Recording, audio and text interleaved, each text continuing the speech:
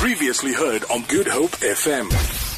Speaking of good, Claire Winstanley is back in studio as we chat more about food and delicious flavors from Asia. I don't know, I'm going to assume as a seasoned traveler, Claire, that you would very well be able to spend the entire $130 $170 that the South African air stewards are looking for on your travel allowance, right? You could spend that in a heartbeat when you travel. In a heartbeat. In a heartbeat. You know all the really great places to go and eat out too. Ooh, and it's very easy to spend money when you're traveling as well. Let's go there. Oh, people are saying that they really shouldn't be doing a comparison dollar to rand conversion because things simply are expensive when you're out. Absolutely. And let's go back to our topic tonight. Japan is unbelievably expensive. It will hurt you when you're there. Hurt you, but you still feel happy when you're eating it. You do. You really do. So that's the great thing about Japanese food. You cry when you pay the bill, but you cry when you eat the food too. Oh, wow. So over the past few weeks, we've been delving into Asian cuisine, and Claire, having lived and worked in the area, is such a mine of information when it comes to the flavors and the comparisons and the combinations, and hence why we're exploring Asia. Give me a brief overview of Japan when it comes to food. Okay, so I've never lived in Japan. I've traveled there and just fell in love with the place.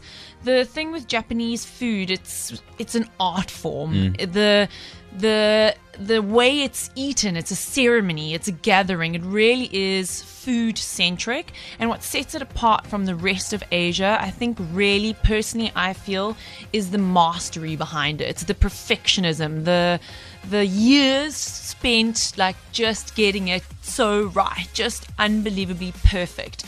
And I think for anyone eating there, any chef cooking there, it's like an OCD heaven. Oh, really? Everything's just so perfect and beautiful and art. Yeah, the only way I can describe it is an art form. In your travels there, did you get a chance to eat at both restaurants? Is there much street food culture? There's very regional food, as we've sort of been discussing over the weeks, like the rest of Asia. Lots of regional food. Certain regions have more street food, like Osaka. Osaka has literally one street that is just bulging with street food, and it's delicious, and the strangest and weirdest of things, but delicious.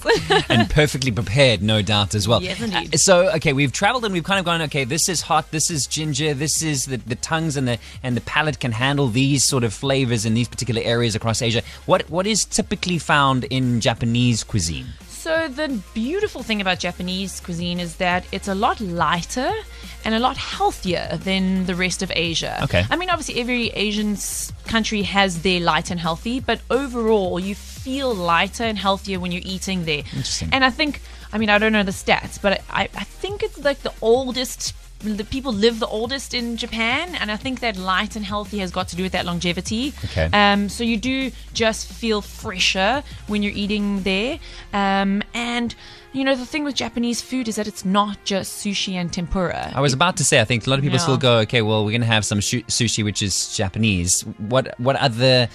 There's some wacky names of things that I don't think anyone would know. Like, just off the top of my head, things like yakiniku. Okay. I think everyone knows yakitori-ish. Sukiyaki. Yeah, no. Shabu shabu. Yeah, no, they all sound onigiri. They all sound like characters from some or other cartoon. Precisely. Yes, Pokemon is the word I was looking for. Thank you. Like, all those are specific dishes or cuisines and areas in and around Japan that all of us here in South Africa are like, what? What is that? It sounds so cool though. Yeah. So different rice dishes, noodle dishes, yaki meaning grilled or sort of on a direct heat, comes into the names of all those as you hear.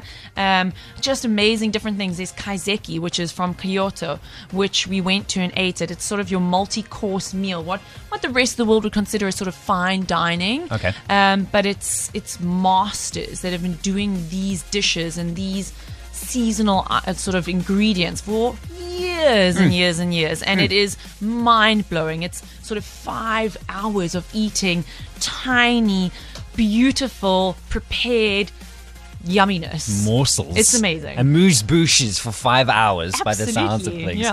yeah. We chat more about Japanese cuisine and we find out what it is that Claire has created and brought into studio in just a bit. Hold on. Claire Winstanley is in. It's all about food, Japan. Let's eat. What have you brought tonight, Claire? So I decided to finish off on a sweet note with some matcha tea cakes. Okay, talk to me about matcha tea. So matcha is a green tea powder, but what's different between matcha and green tea is that green tea, you're infusing the leaves into the water. Okay. Matcha, you're eating the leaves. So it's the leaves actually pound up into a tiny, tiny fine powder that then gets... it doesn't dissolve, but it sort of gets mixed into your milk, your water, whatever it is. So you're actually eating the green leaves. But it's a very, very specific type of green tea that's grown in a very specific type of way.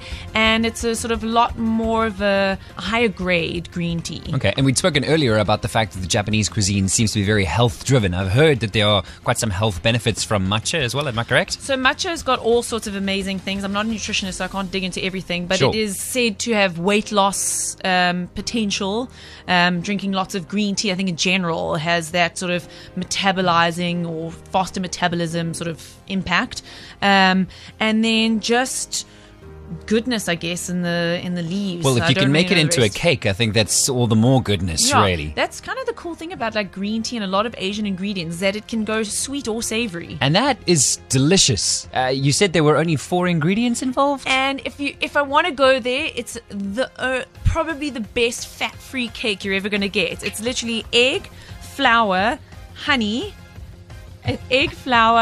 honey and sugar. I think Devin just decided he's going to eat it when you said that's fat-free. I know, I got a bit distracted there. I was like, what's happening? The cakey-looking one. Cake. Not the jelly-looking one.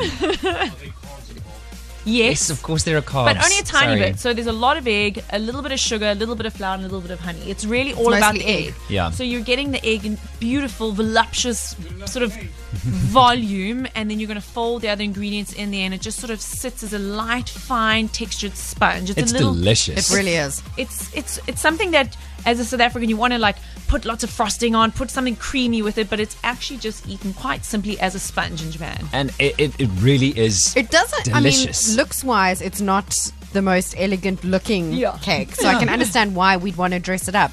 But taste-wise, it's up there. It's really good. And I think we do. We look at a lot of cakes and we go, well, it needs a frosting or it needs some cream or it needs something drizzle, a extra sprinkle. color of something. But that really, and like you quite rightly say, in fact, looking at it, I thought they were rusks. Me too. Oh, yeah. Yeah, They look kind just of look a dry, bit rusky. But it's anything but. No, it's anything but. No. So, and also the crazy thing or sort of interesting thing, when it comes out the oven, you don't want to let it just sit out and cool because it dries. Okay. Because there isn't lots of fat sort of holding it together and keeping it all moist and delicious. Yeah. So you actually just wrap it up in plastic wrap or put it in a bag and throw it in the fridge and let it just cool in the fridge, almost like steaming a little bit in the bag. So keeping that moisture locked in. Right.